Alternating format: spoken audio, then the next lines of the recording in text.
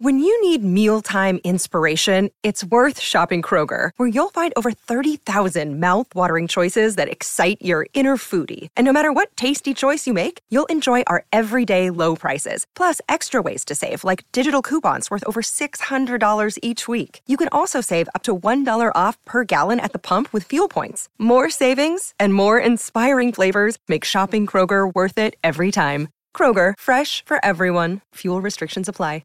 Hello, everybody. This is Marshall Poe. I'm the editor of the New Books Network. NBN listeners like to read books and buy them. So we thought we'd tell you that right now, our friends at Princeton University Press are having a remarkable site-wide sale. You can get 50% off books, including ebooks and audiobooks, with the code 50, F-I-F-T-Y, at checkout until May 31. You can save some real money on Princeton University Press books. I encourage you to go there and check it out.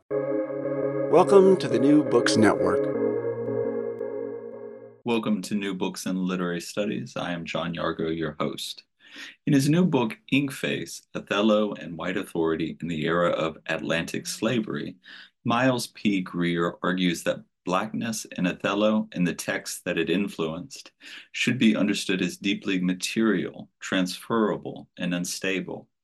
The defining of alphanumerical and dramatic characters, while represented as settled, was anything but. As Miles puts it in the book, quote, before the racial categories of high scientific racism were elaborated in the late 18th century, a functional white interpretive community was being forged through the shared exercise of interpretive authority over inky Black figures. The stage, Miles writes, offered a place in which control over symbols and their interpretation could be celebrated as if it were already a fait accompli rather than a tense, ongoing battle. End quote. Miles Parks Grier is professor of English at Queens College, City University of New York. Miles' articles have appeared in the William and Mary Quarterly, the Journal of Popular Music Studies, Shakespeare Quarterly, and Shakespeare Text, Contemporary Readings and Textual Studies, Editing and Performance. Along with Cassandra L. Smith and Nicholas Jones, Miles co-edited Early Modern Black Diaspora Studies, a critical anthology from Palgrave in 2018. Inkface is his first monograph. Welcome to the podcast, Miles. Thank you. Can you give us a brief capsule summary of Inkface, Othello, and White Authority in the era of Atlantic slavery? Yes. So it's a book that really takes seriously the material bases of the metaphors of staining and imprinting in Othello. And the real impetus behind it was what I felt was a sort of attempt to clean up Othello that really culminates with the recent performances of Verdi's Othello at the Metropolitan Opera. Where they've now, unofficially banned the tenors from blacking up. And I thought, what exactly is being hidden here by removing this sort of last vestige of these performance conditions in which Othello would have originally been performed? And that took me not only to Othello's final line, I kissed thee ere I killed thee, no way but this, killing myself to die upon a kiss. And the pun on die there, which can really only be done with a blackface character, but also his reference to Desdemona as fair paper, which would suggest that he is ink. So after that kind of rereading of 17th century Othello's, I then wanted to test the kind of truism in scholarship that race is so different in the Americas and so different in modernity. And I thought, well, let's look at some cases of Othello from the 1680s when Aphrabin writes her Orinoco, and up through Herman Melville's Benito Cereno in 1855, and see if there are cases in which audiences were paying attention to these props, these page props, and also paying attention to the transfer of the makeup from Othello to Desdemona. And in the cases that I find, in fact, they are. So the typical arguments about, what is the proper designation of Moor? Is it a North African or a Sub-Saharan African?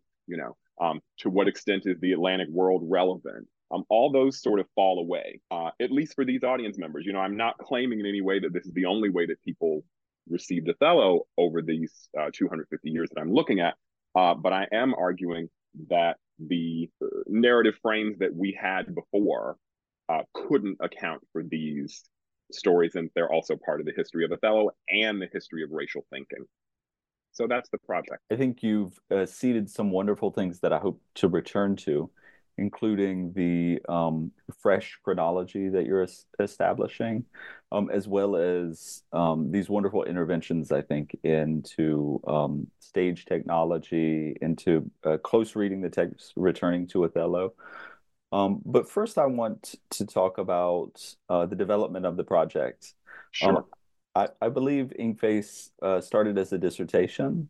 Yes. What was the project like, bringing it from prospectus to dissertation to book? And what kinds of changes did you make to the material or the argument, particularly from dissertation to book?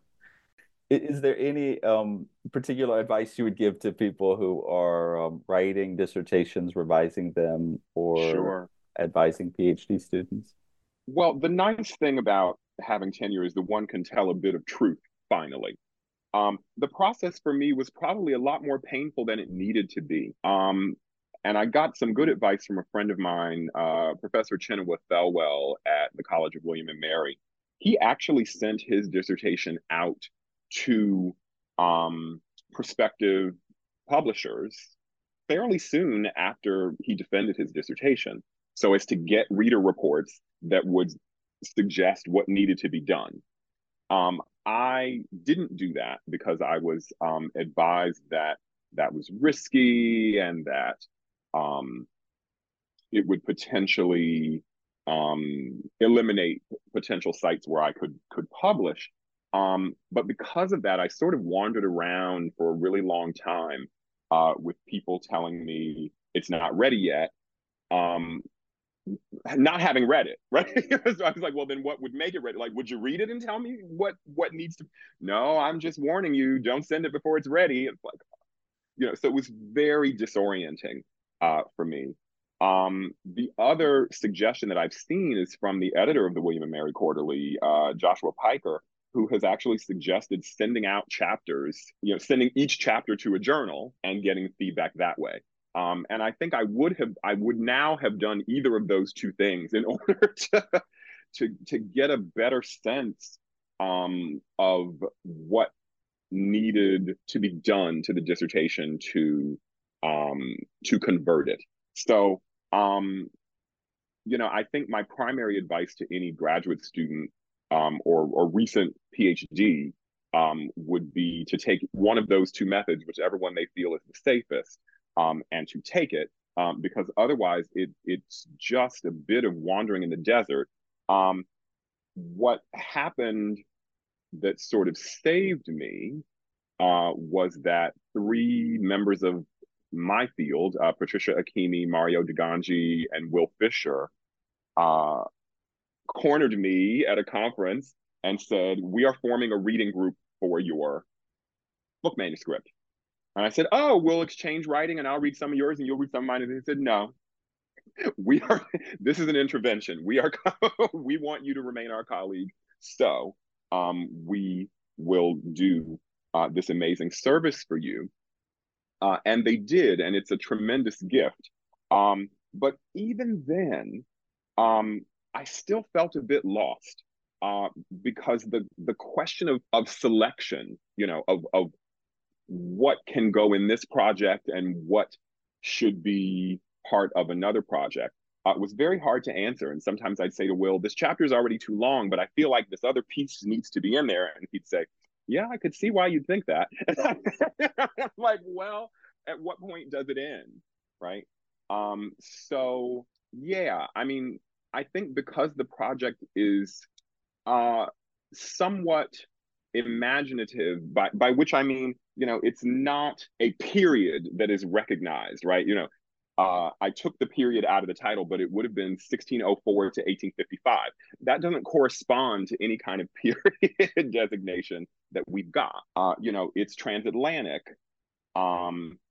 It's about epistemology, but also about, material texts and also about performance, so it's sort of straddling a lot of different areas and trying to bring them into conversation. And that made it more difficult to get a handle on. So for anyone who has a project like that, I guess what I will say is have great friends, which I did. And eventually there does come a time, I don't know how to, when Hamlet says, let be, I just sort of said, okay, I'm out of time. and this is what the project needs to be. And wait a minute, actually, I think I kind of like it this way. So, I mean, I wish, John, that I could be more precise. The project is probably 80% different from what the dissertation was. It's significantly rewritten, but I can't say that it was that systematic as I went along. And some great spirit allowed it to have coherence and kind of allowed me to step back and go, actually, there is a way that this all works together, even though I didn't have it in mind the whole time. Yeah, I could see how it could be a challenge. The book is so beautifully written and persuasively argued, but I could see how the way we structure journals, for instance, how many readers are going to be able to engage with Melville and with Othello, Yes. and that's something that you're doing in a later chapter. I think this really wonderfully leads into the next question, which is in an interview with Lord Taylor, you or you describe yourself as a disciple of Hortense Spiller's, in particular in the way that a Black studies approach necessarily requires a rethinking of disciplinary and field distinctions. Like, what does early modernity mean in the context of someone like Phillis Wheatley, who was excluded from participating in the early U.S. Republic? In this book, you talk about nation and period as mutually reinforcing concepts. How does Inkface challenge or rethink the distinctions we have inherited and institutionalized? Mm-hmm. When I started this project in the early 2000s, when I started conceiving it, I was actually still teaching high school. And it was still very common to hear then that there's no race in the Renaissance. It was a bit surprising to me because by that point I'd read, Anthony Barthelomy's Blackface Maligned Race and Kim Hall's Things of Darkness. And so I was pretty convinced that there was, but it was, fairly common, in journal articles and in monographs to read these kinds of rejections of race as an analytic tool. And I started to realize that was really about both period and nation. And what I was very surprised to find out was that in some ways, early Americanists were also complicit, because there was this sense that, like in an early Americanist kind of point of view, say the Virginia slave codes or the Barbados slave codes or the Code Noir, all of these are thought of as creating the category of race, basically out of nothing, right, to justify the seizure of land and the seizure of captive African bodies. And there's this sense in which, well, Europe is sort of innocent of all this. So there's both a spatial and a temporal kind of disconnect.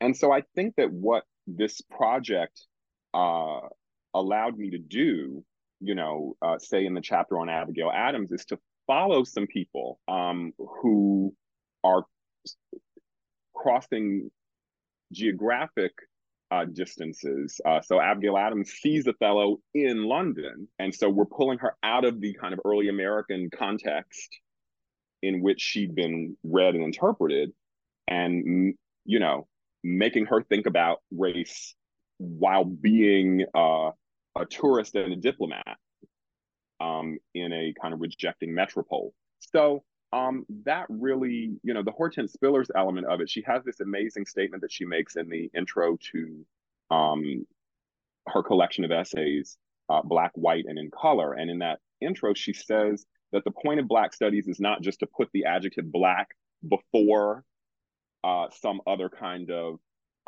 methodology, Black post-structuralism or Black anthropology or Black whatever, but to go into that formation and find out why, in order to consolidate itself, it had to exclude Black from its thought processes. So for me, in Inkface, it's not Black in terms of people of African descent. It's the Blackness of Othello's makeup has sort of been wished away. Oh, we didn't mean it.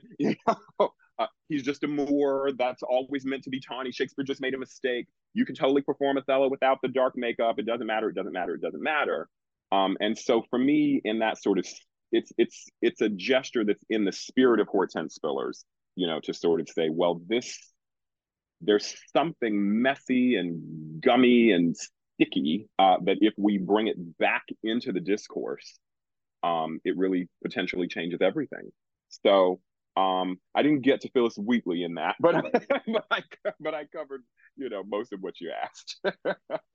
And I think we're already seeing this in some of your answers, but threaded throughout the book are these fresh, wonderfully insightful readings of scenes in Othello, usually through a kind of performance-based question. Then you leverage this framework to get at the character economy, to enrich and expand our understanding of that question.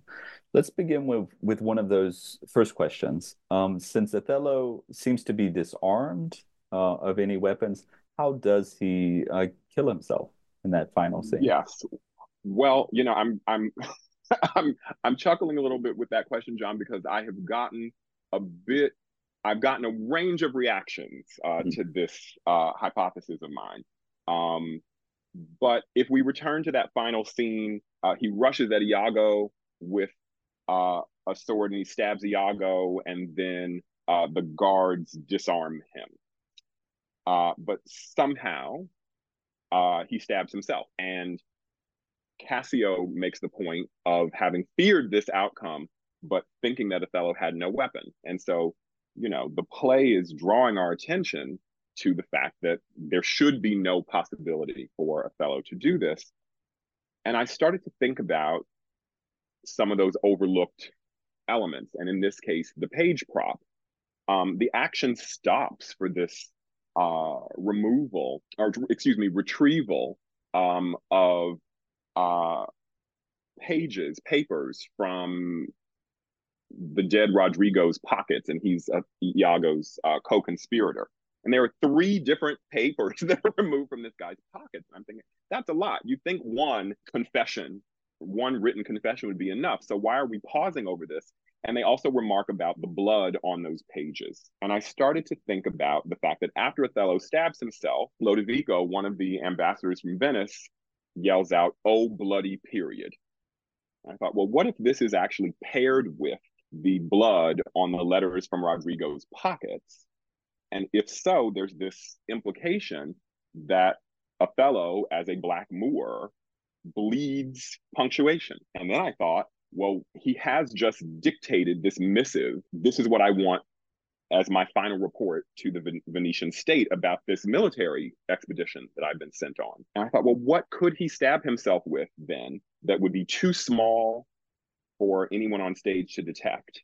And that would also serve this kind of writerly function of placing the period at the end of his suicide note. And I thought, it's a quill. He stabs himself with a quill. It has to be a quill. And I've definitely gotten some people saying, well, that would be silly. That would be a joke, like it's a goose feather. How could it, why? That's not befitting a great tragedy. And I have sort of two hedges on that. And one was actually John Archer's suggestion. Well, in the Spanish tragedy, there is someone who kills themselves with a penknife. So what if it's a penknife rather than a quill? Okay. The other hedge is really coming from Bob Hornback, who says, we don't think enough anymore about the kind of dark humor of Othello. And so why are we so sure that there isn't meant to be laughter? I'm not certain about that myself. I certainly know that some Black actors who played the role recently have said in interviews that it's so frustrating that Othello gets laughed at. And it's sort of like, well, he's the dupe. In the same way that Malvolio is going to get laughed at in Twelfth Night, I mean, the dupe is going to be laughed at. So why are we assuming, that it's never proper to laugh during Othello? So those are sort of I guess the only other little fun one is that in one Roman history of Caesar, one of his assailants stabs him with a stylus. So that's the other, out I have that's sharp enough to be, a writing instrument, but not a silly goose feather. I find it extremely persuasive Oh, myself. good. Yeah. I've got one. And it unlocks, this wonderful discussion about that, like, constellation of metaphors, in that scene. Another question you turn to, and this is another kind of serio-comic, maybe, Yes. dimension, which is Desdemona's dead alive scene. She seems to be killed by Othello, but then she jumps alive and Yes. gives a long speech. And I've taught the play in class, and trying to explain or work through, like, just the practical performance element of the scene is really difficult. But you use that problem as a springboard for all kinds of interesting questions about how we read Desdemona, right? Mm-hmm. Yeah. This is one of the things I love about the theater archive. So I was at the British Library looking for information around the performance that Abigail Adams saw in 1785. And I just happened to see a newspaper article about an actress, a Miss Woolery, we don't even know her first name, who, after she's supposed to be dead the second time, right, bolts up in bed because someone in the theater yelled fire. And someone in the audience goes, "This isn't a tragedy. This is the farce of Dead Alive." And apparently got a big laugh. And I started to wonder, what if it isn't his response to her bolting up in bed, but his response to the fact that this is like the third revival? And what if we take seriously the fact that, she does seem to pop up like a jack in the box a few times. And Othello is certain that her voice, I guess the best way to put it would be, she's able to speak after death.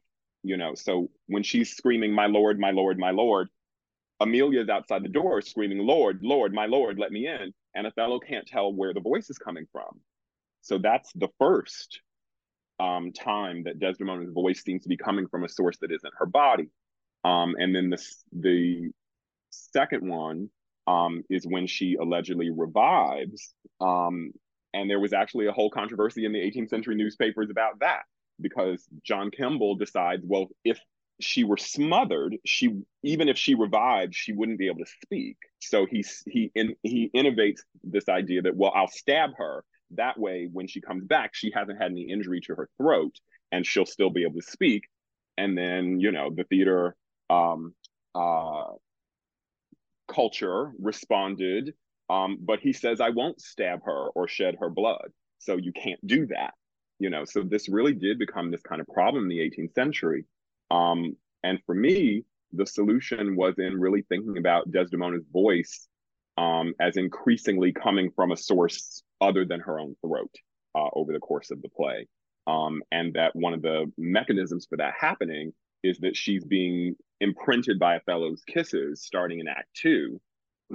And we all know, we use this phrase, what does the paper say? We act as if paper can speak.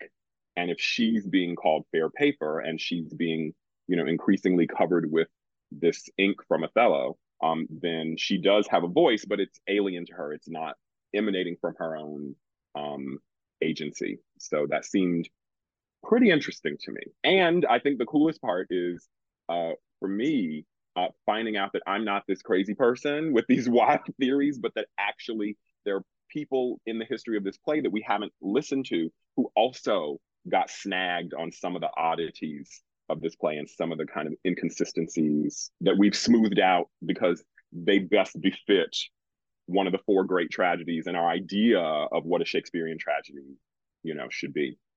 That's wonderful. It unlocks so much about the structure and flow of the play. Just sort of thinking through moments like that. How do you actually stage it? Which I think, as someone who is more engaging with it on the page, Mm-hmm. is a little bit less intuitive for me. Mm-hmm. Well, if I can quickly say, that's Tiffany Stern and Simon Palfrey have this great book about Shakespeare in parts. And it really taught me how to think about dialogue as overlapping, and in a way that you don't see it when you pick up any of the wonderful editions that we have, be it Folger, Arden, whatever, just the way things look on the page, it looks as if people are taking turns and speaking sequentially. But if you start thinking about theater and cues, if a person has a repeated line, the other actor is thinking that they've heard their cue, but they haven't because the person's going to say it 5 more times. And so now you're getting crosstalk, and other things that don't suit our sense of the precious Shakespeare, where you must hear every beautiful syllable. It's sort of like, no, actually, he's sort of like, yeah, that's going to be a throwaway moment, or that's going to be a noise moment. And how is that theatrical instead of the great soliloquy that must be heard in its entirety? That's a kind of cool thing to find out. Yeah, that's wonderful. Both questioning the stateliness of it and also thinking about how performance puts pressure or doesn't put pressure on the individual word or phrase, And yeah. I learned a lot from your interpretation of Orinoco. In particular, you ask us to reflect on the materiality of Afrabin's proto-novel prose narrative within the context of Ben's debts to the Othello story. You have this wonderful passage in which you memorably describe Ben as a diva whose Orinoco is like, quote, an answer song from an R&B girl group, end quote, speaking back to the Shakespearean source of inspiration. How does Orinoco take up and riff on the Moorish stories that were so popular throughout the 17th century? That was a fun chapter to write for exactly that reason. I had been raised on scholarship that I admire greatly. I want to note that, that really thinks of Orinoco as this sort of emblem of bad white feminism, because according to that mode of reading, Ben has a kind of rivalry with Imawenda, the African heroine, and she basically does her dirty, doesn't back her, and really betrays her to the colonial authorities during the slave revolt in Suriname and all this other thing. And I thought I reread the dedication where Ben says, you'll have to forgive me if Orinoco doesn't cohere. It has these faults of connection, and I'm sorry, but I didn't rest my pen a moment for thought, she says. And I thought, now, Alfred Ben is a very skilled writer. There's no way, So what if this is sort of shade about the faults of connection? I mean, we've talked about this for decades, in Othello, the double time scene. Like, how is it that Othello thinks that Cassio and Desdemona could have slept together? When could it have happened? There isn't enough time, and all this kind of thing. What if the incongruities and improbabilities of Othello were actually very apparent to her? And she says, okay, I'm gonna write an imitation of this, but I'm going to attempt to save the heroine, in the sense that, or not save her, but allow her to be victorious in a genre in which she must die. I had to rephrase that because one of my students this semester said, I'm sorry, I don't see it. She dies. I said, well, it's a tragedy, so she has to die. But the difference is that Imawenda, having already been Black all along, can't ever be stained by Orinoco, is one way in which she's victorious. She calls for her own death, unlike Desdemona. And the she's tattooed. Here's our Inkface moment. She's tattooed with flowers. And I thought, oh my God, she can't be deflowered because she's permanently marked with flowers. And that's why she's the only, well, that's why she's this unique Black female figure in the Atlantic slave trade who can't be violated sexually. And Ben has these little passages where these white men approach her and they're so sure that they're going to take her and they don't know why, but they wilt. They just can't go through with it. And I'm thinking, well, what could it be? And I thought, oh my God, it's the flowers, So I think if we accept that Ben is taking all of the materials, metaphors, and the mode, the tragic mode of Othello, but still trying to, wrestle some kind of female agency out of that, then Orinoco looks quite different. And I'm not doing this to try to redeem Afra Ben and say she was, a great friend to the Negro or anything like that. It's not that.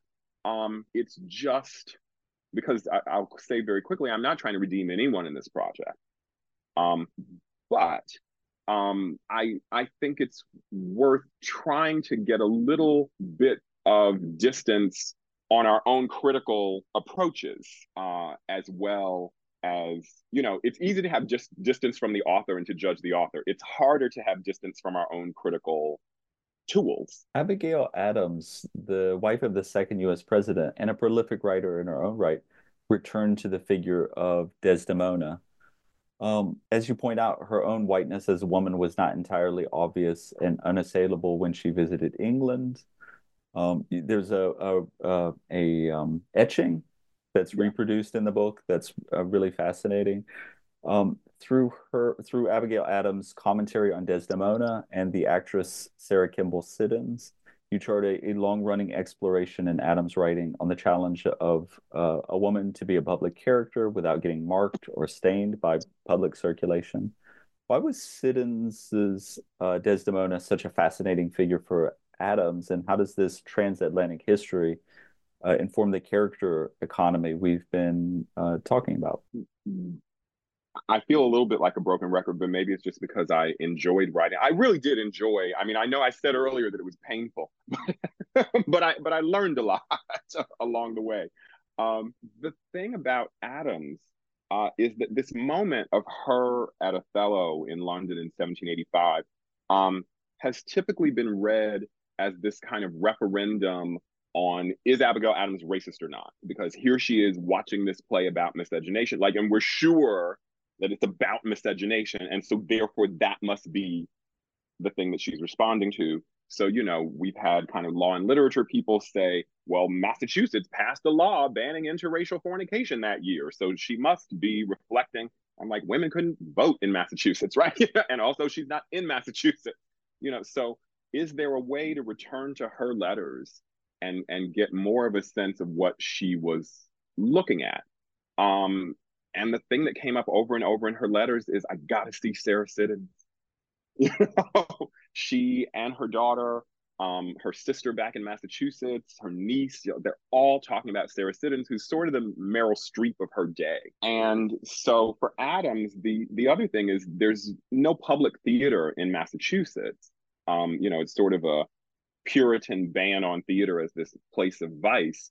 So during this time that she's in Europe, she gets to experience something that she wouldn't have at home, and something that kind of puts her in a certain kind of jeopardy, because she is a very devout woman and she's in this den of iniquity, right?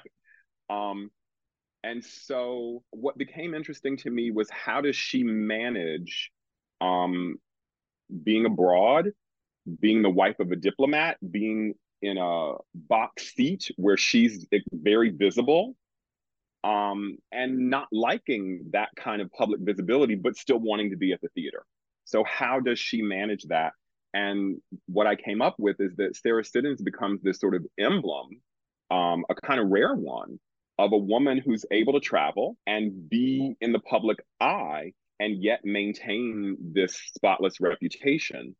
And it turned out that part of how Siddons did that was in the roles that she took, and then also in the way that she included her children as part of her kind of star persona. And so I argue that afterwards, Adams sort of learned that. And so when she has her audience with the Queen, she brings her daughter with her, and they're all dressed in white, and and it's sort of like she's learned how to manage this thing that Siddons normally could do well. But what makes the Desdemona case sort of interesting is that she doesn't manage to get through Othello unspotted because Othello's marks are on her.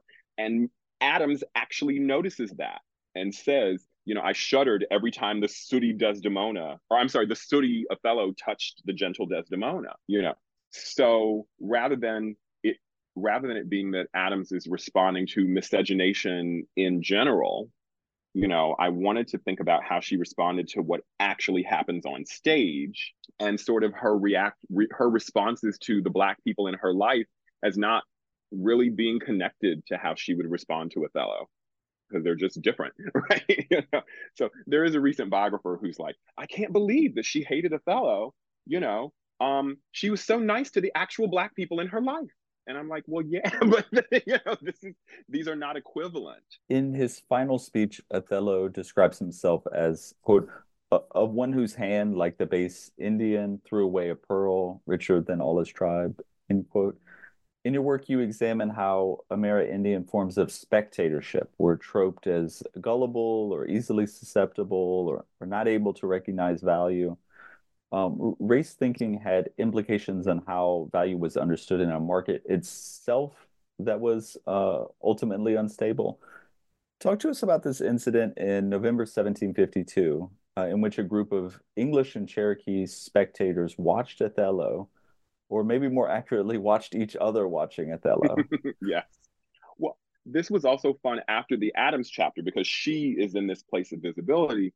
And what I discovered was that there was a tradition in Britain of bringing Indigenous American diplomats to this kind of command performance at the theater when they were there for treaty negotiations. And they would be placed very prominently. And the newspapers in Britain would report on how they responded to these Shakespeare plays. And actually, in 1730, Cherokees had seen some theater in England, and some of those diplomats were the same ones who were in Williamsburg, Virginia in 1752. And that bit of background about how typical this was, at least in metropolitan London, helped me reinterpret this Williamsburg incident, which has sort of gone down in US theater history as the gullible Indian moment, because the high-ranking Cherokee woman interrupts the play during a sword fight and sends some of her guards to stop the action. And the Virginia Gazette, which reported this incident, implies that she was afraid that someone would be killed, which suggests, well, stupid Indians, they don't understand theater. Anybody who's sophisticated can understand theater and know that these people are faking, and they're not really going to hurt each other. Well, my background in thinking about the British side of things and those other early 18th century performances that I had mentioned where Indigenous people were placed on stage so that the London audience could watch them watching the play, led me to think, well, what if Williamsburg is pulling the same kind of maneuver just in the colonies? They are the capital city of Virginia at that point. And so I really started to look at the diplomatic negotiations among the Cherokees, South Carolina, and Virginia. And it struck me that the trope that the Cherokees were too stupid to understand theater was actually really useful during trade negotiations, because theater is a material event. It's a real, it's really happening in front of you, but you're not supposed to take it at face value, or you're not supposed to understand its truth value to be fully present. Well, you go back and you read your Marx, what does he say? But there's no exchange value in a pearl, right? There's no exchange, it's physically present, but this financial value that's attached to it isn't part of the physical body in the same way that the actor and the role have this disjunction, right? And so it struck me as a very useful racial trope for economic purposes, and not just a kind of harmless story about indigenous people not being able to understand theater, but really a kind of fundamental pretext for the entire kind of commercial subjection of the indigenous people to the Atlantic world system. Is like, well, they won't even be able to get it anyway.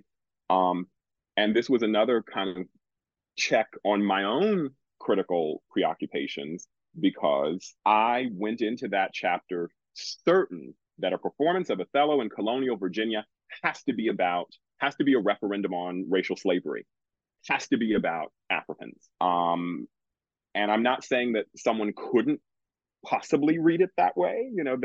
I tried my damnedest, but this idea that Othello's error, you read that line that he is like the base Indian who threw a pearl away. Like, why can't this be, he's referencing this exact sort of inability to ascertain value, and it may be in a kind of glancing moment, but it's there. And that wound up really opening up a whole new avenue of thinking about this moment than I would have been able to get if I had looked only at Africans and literacy, which was my initial plan. As racialized as well. Mm-hmm. Well, that's why he gets laughed at. I mean, we're back to these Black actors sort of saying, I have tried to, we know these other things about Othello, right? That he's of noble blood, that he's an aristocrat, right? That he actually in Act One seems to think fairly highly of himself, right? But that's where the dupe kind of thing comes in, right? And no matter what if we want to freeze him in a particular kind of status that has to do with his lineage or rank, that's because we have these scholarly systems that are like, in the early modern period, rank was more important than race. Right. So therefore, if Othello is of high rank, he must be a noble character who's meant to be admired. And it's sort of like, well, we're not paying attention to the makeup and the transferability of it, and we're also not paying attention to the fact that maybe racial systems wouldn't have been able to survive if they were that inflexible. If rank automatically meant you were exempt, so it seems more likely to me that, well, if I can't defeat you, then I'll acknowledge your rank. And if I can defeat you, then you're just like the rest of them, And actually, Orinoco is really good for that, because that's the whole subtitle, Orinoco or the royal slave, so there is a way that those two can get conjoined. Your final chapter is on Melville's Benito Cereno, drawing our attention to the fact that Melville saw a blackface production of Othello and the themes of muteness and mutiny in Melville's text. How did the event of the Haitian Revolution trouble the white interpretive community's confidence in its ability to read Black bodies and to exclude itself, that is the white interpretive community, from being read?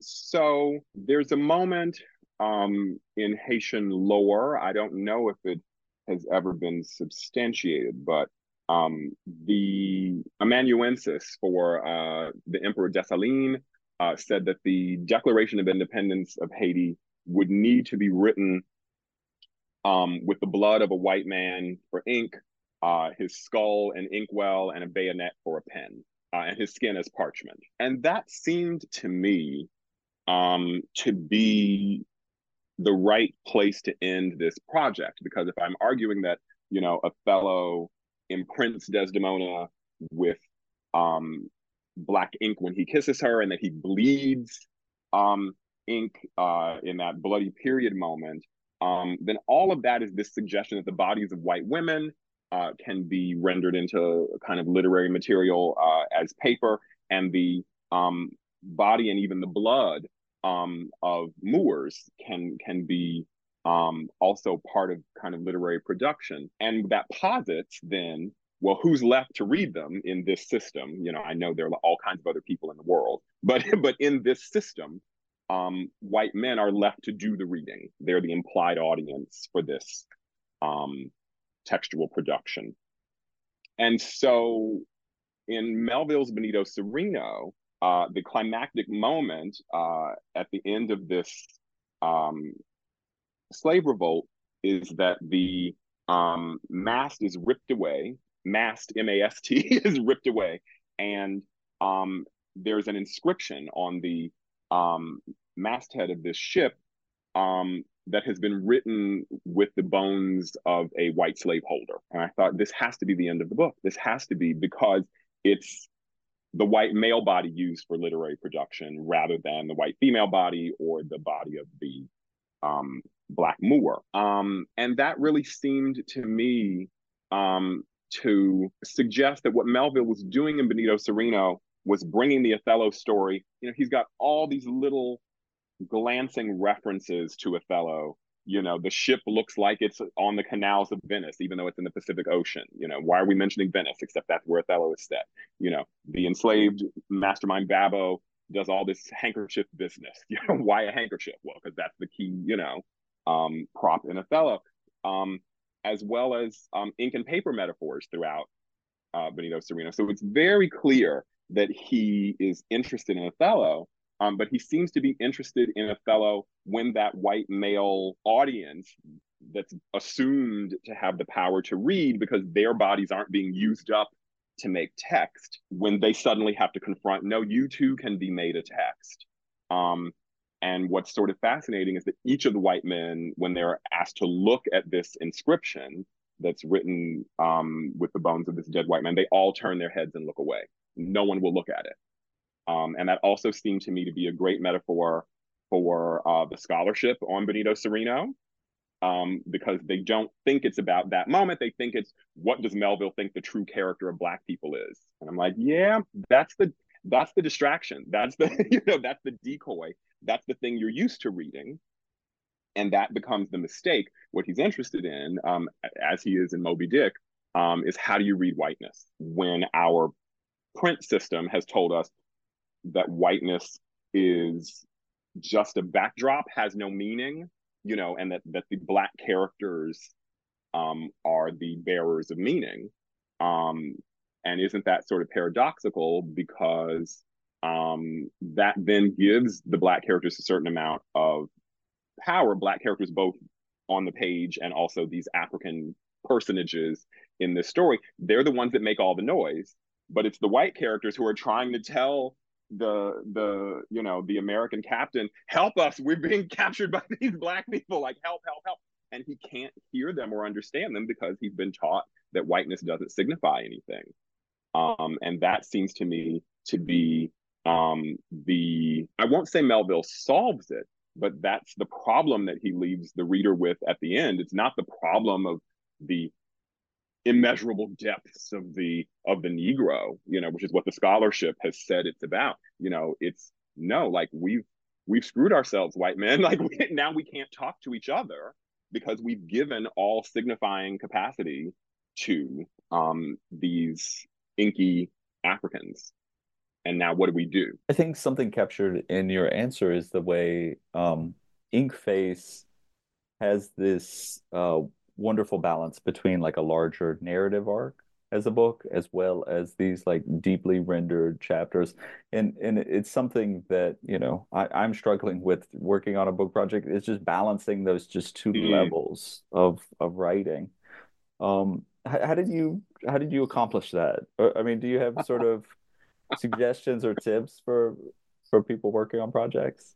Well, it's so funny because I'm probably going to contradict myself. But I believed in this project. I did.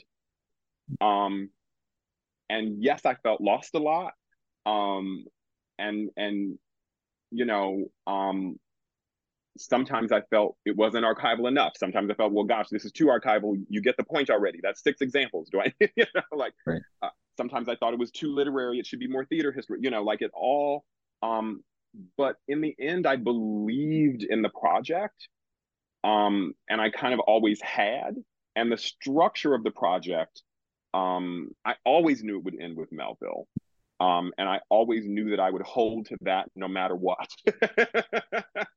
And believe me, there were people, early modern and early American, who said, why?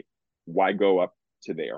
I said, well, because I'm challenging period here. And I can't do that if I stay within if I'm a good little boy and stay within the bounds of period that I've been told matter. And like, what if there are other ways of marking period than mode of production, war, whatever else it might be?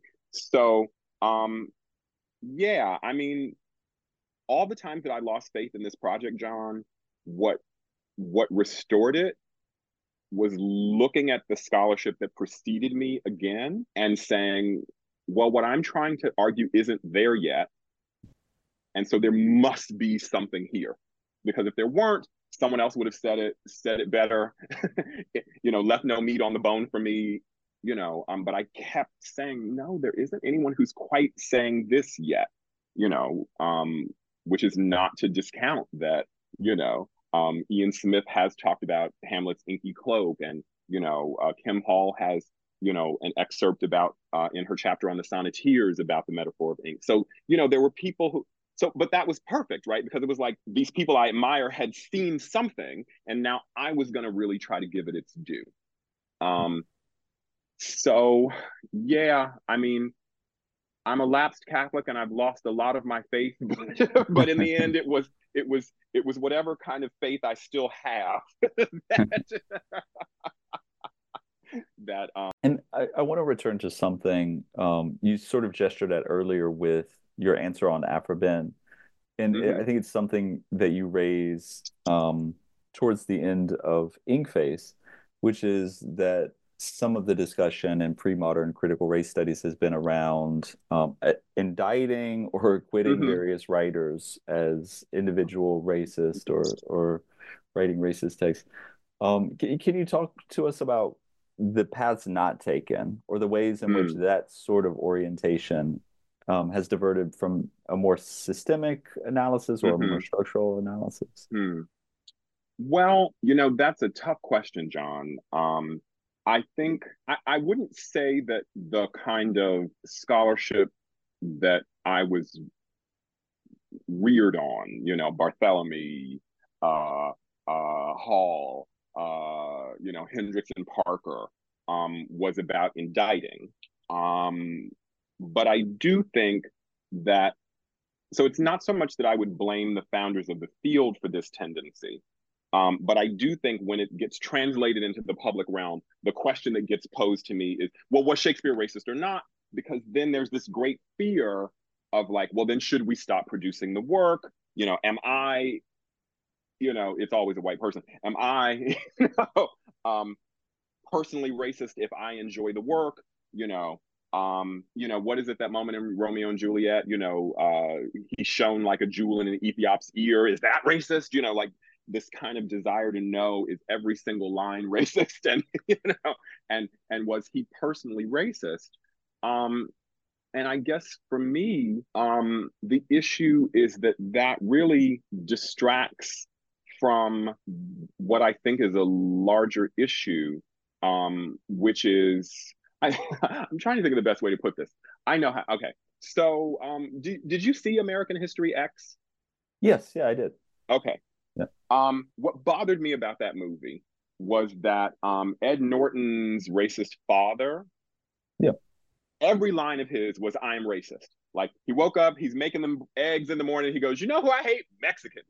And I'm like, can't a white racist make some eggs without saying an anti-Mexican slur? It's, like there's this sort of sense in which the racist must be filled like Lady Macbeth, from the head to the crown, like must be filled with racism at every moment. And I thought, no, racists they make eggs. They in the case of that character, they beat their kids, or they do, or they love their dog, or they have other things they're thinking about. And so what's intriguing to me is that whether the individual person is racist or not, the structures of racial oppression, violence, and exploitation can continue.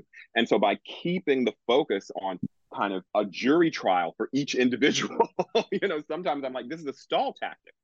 We're literally going to have to go through every individual white person, not only living now, but also in history, and do a full trial for each of them, and establish whether their intention was racist or not, which is actually the U.S. Supreme Court's quantum now. It can't be what's the impact of a law or a policy. It's, was it, composed with racist intent? And that's a very high bar. So it just seems to me that particular approach is a stall tactic, first of all. Because I guess that's the really fun thing, John. Like, what if we had a world in which the individual could be racist and the object of racial violence still would not be harmed? Like, that could be created, right? Like that could happen. I mean, we had a whole Occupy Wall Street movement that people claim was about class hatred. I don't think any of the 99% killed anybody in the 1%, right? So even if, it's of course not true that Occupy Wall Street was about hatred, but even if it were, nobody got hurt. Right. So is it possible for us to create that kind of structure where, okay, that's that great line from Coriolanus, it's something like, it is a poison that shall remain where it is and poison no further, or something like that, right? What if we did that rather than, give each, like I said, white person, living and dead, their own, day in court to determine their intent? And, it's probably also some Protestant thing about, God knows my heart, right? Like that. It's like, well, I'm not God, so I don't have to know your heart, Shakespeare, Afroban, I don't have to do that. Right. And thank you for making that distinction. That is, that is not what Kim Hall and yes, Patricia Park and Margot Hendricks were doing.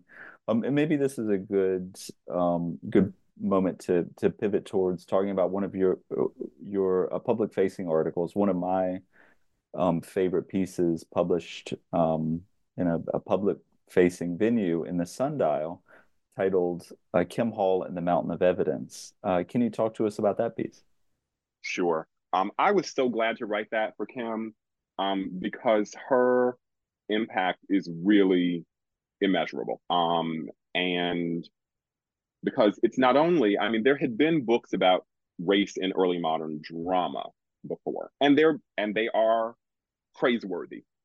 From Eldred Jones's Othello's Countrymen, I've already mentioned Anthony Barthélemy, Jack D'Amico, Anya Lumba's first book.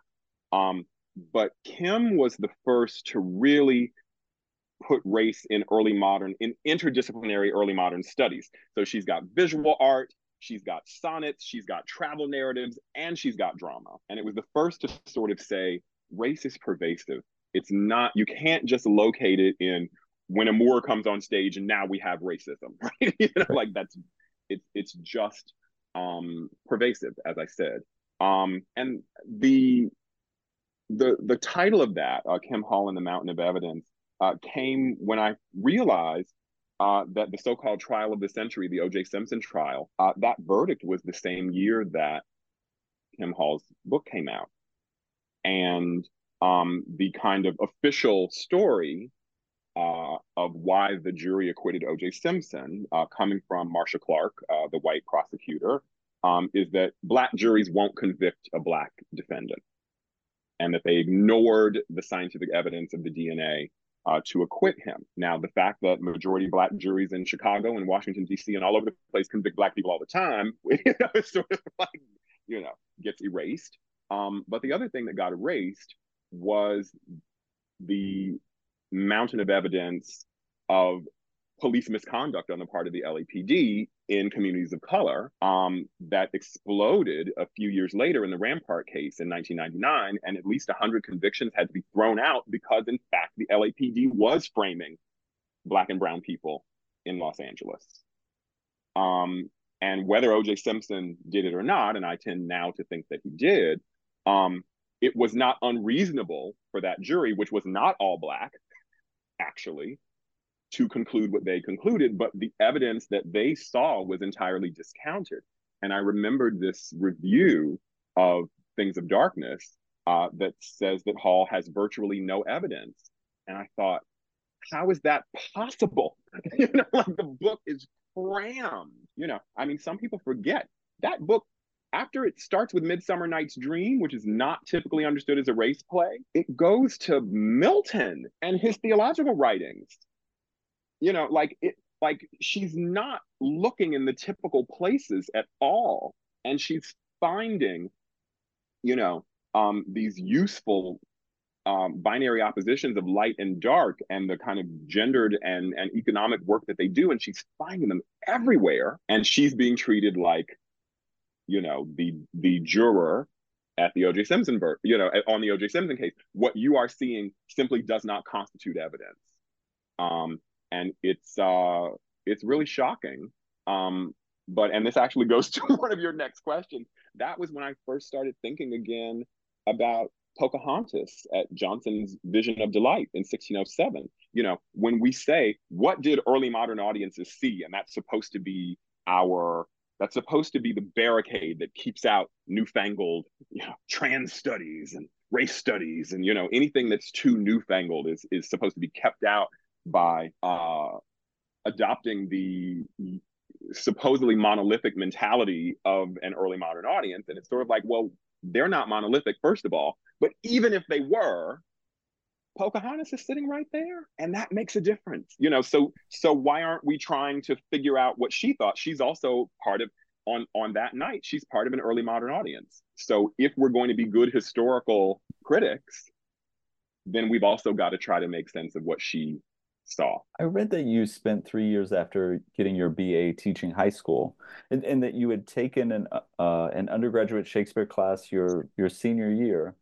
Yes. But then you were sort of called on to teach Shakespeare at the high school level. Yes. And I'm kind of interested in what this experience outside of the hyper professionalized graduate school, faculty world, how that maybe has shifted your research interest.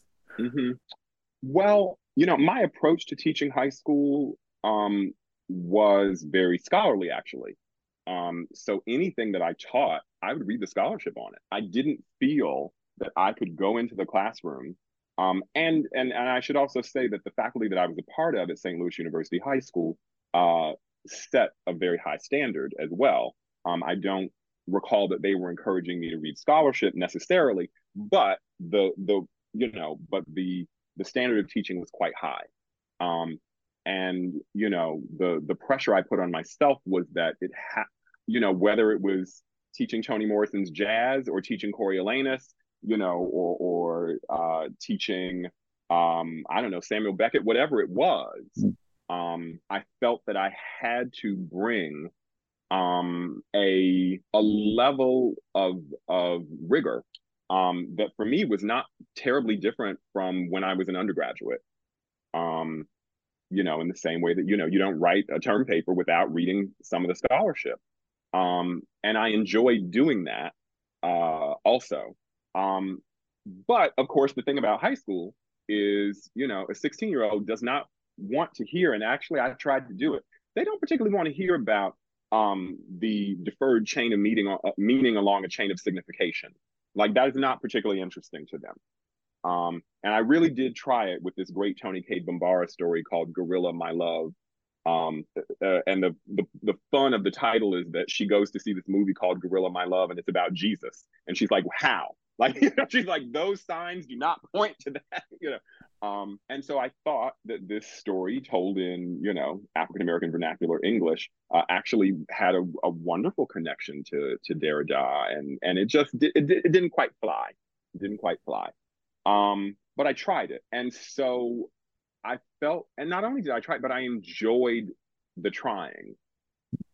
And I think that that desire to be able to switch registers and to always be able to try to bring something as um, abstract as deconstruction to a high school student, even if it doesn't work, is there a way to try to explain it, to try to make it something that can actually fit in your life and you can maybe do something with it? So that has sort of always stayed in me. That maybe that's part of my audience too, and not only an academic audience. Now, I don't know. It's very possible that I do some work in popular music studies, and some of my friends that are music journalists are like, you are such an academic, and it's all over every sentence that you write, that you don't write for the kind of popular press. And it may be true, and I may never be able to to go back. I may have already crossed the river on that one. But I guess I kind of don't want to get too far from being able to have that conversation with high school students, and for that matter, with high school teachers, because that was a big part of my drive to become an English professor in the first place. Is I actually wanted to have an impact on how high school was taught. And that's actually why I left high school teaching. Is I was sort of like, well, I'm not having as much as I'm loving the interaction with the students, there are some aspects of the teaching at the high school level that I can't influence because I don't have the leverage or the credentials or the whatever. But maybe if I'm writing the scholarship that somebody's reading before they teach high school, then maybe that, And I'll just add one other really quick thing.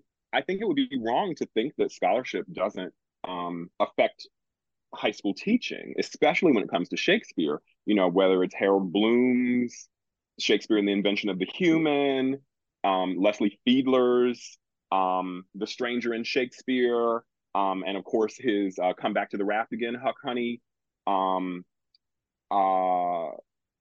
These texts, even when they're not named, have profoundly shaped what people think is happening in Shakespeare. And so I wanted to be part of that in whatever way that I could. And I guess I'll say one final thing, and I'm sorry about this, but when I was in high school myself, I read Toni Morrison's Playing in the Dark. And I read it because I was disappointed with the approach to what she calls the Africanist presence in Huckleberry Finn, Scarlet Letter, The Little Foxes, Eugene O'Neill's Emperor Jones. We read all of these back to back to back. And what we got was a kind of standard liberal, the artist is always the critic of society. And so therefore, Mark Twain must never be indulging in racism. He must only be critiquing it. And I was like, well, I mean, I see some places where he's critiquing it, but he sure seems to indulge in it sometimes, and why is that off the table as even a possibility of what might be happening? And so I read Playing in the Dark, and I didn't understand every word of it. There was a whole lot that I missed, but I was hungering for something that would open up another door, open up another world to me and another kind of way of reading. And so even if my book isn't pitched to a high school reader, I'm sure there's some dissatisfied kid. I hope there is, and I hope they find the book, because I think that even if some of the some of the context of academic intrafield arguments may pass them by, some things may be happening that will give them both courage and armament to stand up and say, well, actually, I don't think it's okay to say Othello is just a story about jealousy and race doesn't matter, because I may not have understood all this book, but it sure seems like there's a whole lot of paint smearing with black paint. So it must be about color in at least one way, So I'm very grateful for the time that I spent teaching high school. I think it has curtailed any tendency that I would have to go way off and be completely incomprehensible. And that just doesn't suit me. I like the interaction. I like the exchange. I like that spark when someone goes, "Ooh, I can use that." Good, then I've done my job. Yeah, I identify with that that detail that teaching sort of maybe broke you away from some of these reified language that we use in the academy. And it seems like this was just a deep part of your character, this sort of willingness to ask like autonomous questions, going back to high school, picking up, playing in the dark at that point. And I kind of think like, how do we promote this at all levels? Because I kind of think students come into the undergraduate level, we set sometimes the parameters of what kinds of questions they can ask. Yeah. And then at the graduate level, we do that too. And so how can we kind of encourage that? That's a good question. I mean, in my own classes, the paper topics are always open. And I'm not claiming that's a perfect solution, because there are students who really are begging me to like give me something to write on. I am lost. So maybe in the future I should have I should have alternatives. Here are 3 topics if you can't think of something, and then here's a free spin. But for me, that kind of intellectual freedom, I mean, you called it autonomy, it was so crucial. I think people actually respond badly. I really do. To being told what to write. I mean, I did, when there was an instructor that I sort of knew just wanted me to say one thing, I'd say it, get my A- and move on. Like it was just like, fine, here's the pat little thing you want to hear. But I just feel like writing is so hard. If you're going to have to take the time to do it, shouldn't you be writing what you care about? And I think the part of the reason that I haven't backed down off of this and said I'll just give you a topic is I think that students can be afraid of their own voice because it's been punished before, it's been suppressed before. But I'll say this. I went to a Jesuit all-boys high school, and from our freshman year of high school, we were writing out of composition and rhetoric books from the college level. It was very painful. I had no idea what was being like, but we were coming up with our own thesis statements, our own topics for close reading, and it really was, your voice matters, your thesis matters, your opinion matters, your angle matters. Now it may be that adolescent boys are the last people who should be told that. Maybe should be told your opinion actually doesn't matter as much as you think it does, right? And I did kind of have to have that knocked out of me later. And grad school is what did it. Like, sure, your opinion matters, but do you have any archival evidence to back it up? It was like that. That was an important check on it's just my reading, But it pains me when my students at CUNY, most of whom are not the white men that I went to high school with, have never been told your opinion matters. Your view, now I'm going to demand that it comes up to a certain kind of level of rigor. It doesn't matter just because it's your opinion, but your opinion or the thing that I won't forget opinion, your obsession, the thing that you are obsessed with in this text is as legitimate a thing to be obsessed with as anyone else's thing. That's what so yeah, scratch opinion, but your question, your burning question, your inquiry is as important as anyone else's. And I think it's the most joyful part of my job is when a student comes to me and they kind of go, wait, I can write about that? This little thing that I geek out on that nobody else cares about? I'm like, yup. And even better, I don't know anything about it, so I'll be learning from you. Like, I'm happy that you don't care about the thing I care about. Teach me something, And then they actually have the motivation to do the hard research to make it rigorous enough to, but if you take that away, where's the motivation? So yeah. And it deprives the field and the conversation of so much, right? Yeah. Yes. To me, the optimal goal is for whenever I'm working with a student on a long range research project, even if it's something that I know something about, by the end of it, I want you to be teaching me. Learn more about it than I know. Tell me something I don't know. That's where I want you to get. And I've seen it, many times. And I there's nothing I love more than that. My God, I get bored with the stuff I know. Tell me something else. That's wonderful and inspiring. Now that this book is out in the world, what are you turning your attention to? A book project, an article, a hobby? um, I should be turning myself back to the piano, but soon. Maybe after this summer and the research fellowship I have this summer.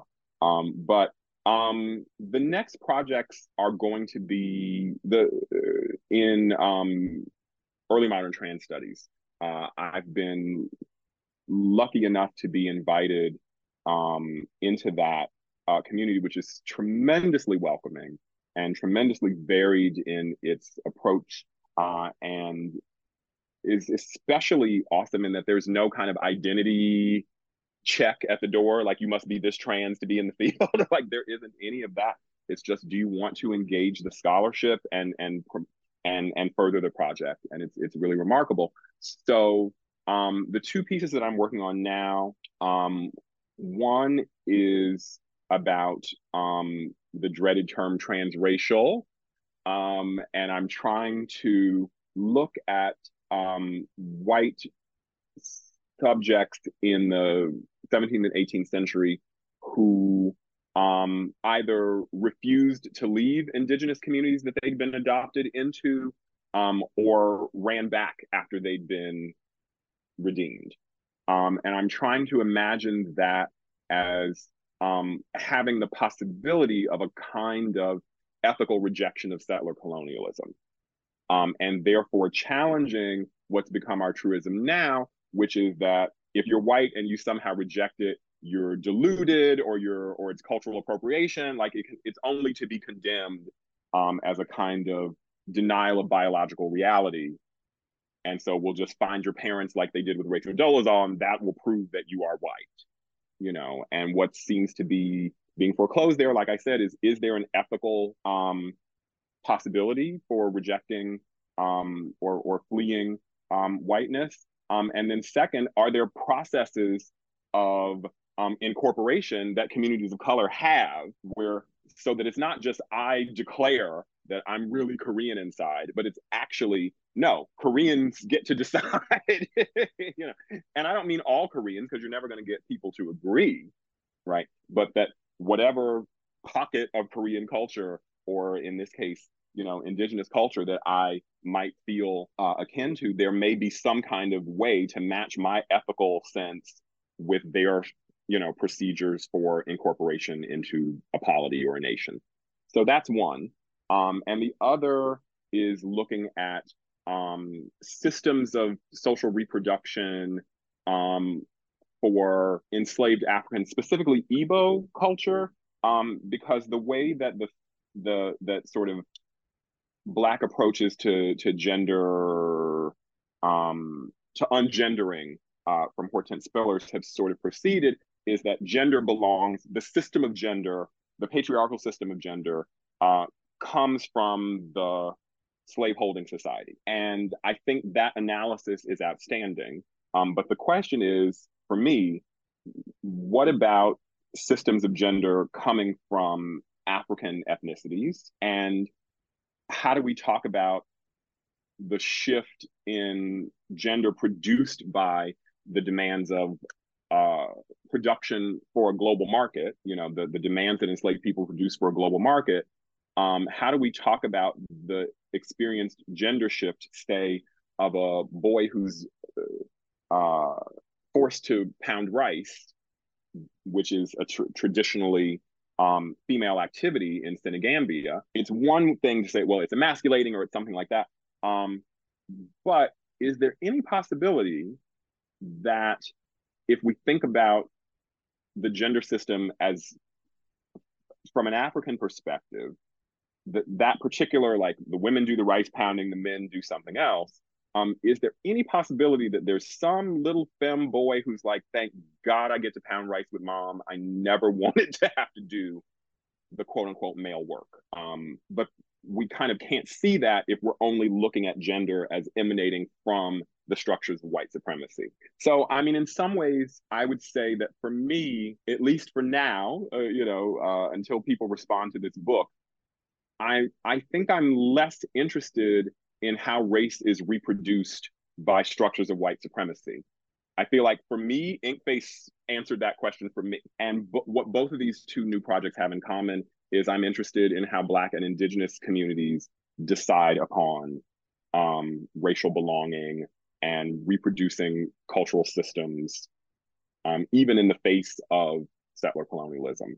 And so that's exciting to me. And I don't think either of these projects will have any Shakespeare in them at all. They'll still be early modern, but they, but a bit more Pocahontas at the Vision of Delight, like a bit more trying to see it from the perspective of other peoples with, full and functioning cultures during that period. We'll keep our eyes out for both of those projects. Thank you for coming on the podcast, Miles. Thank you, John. This was really lovely.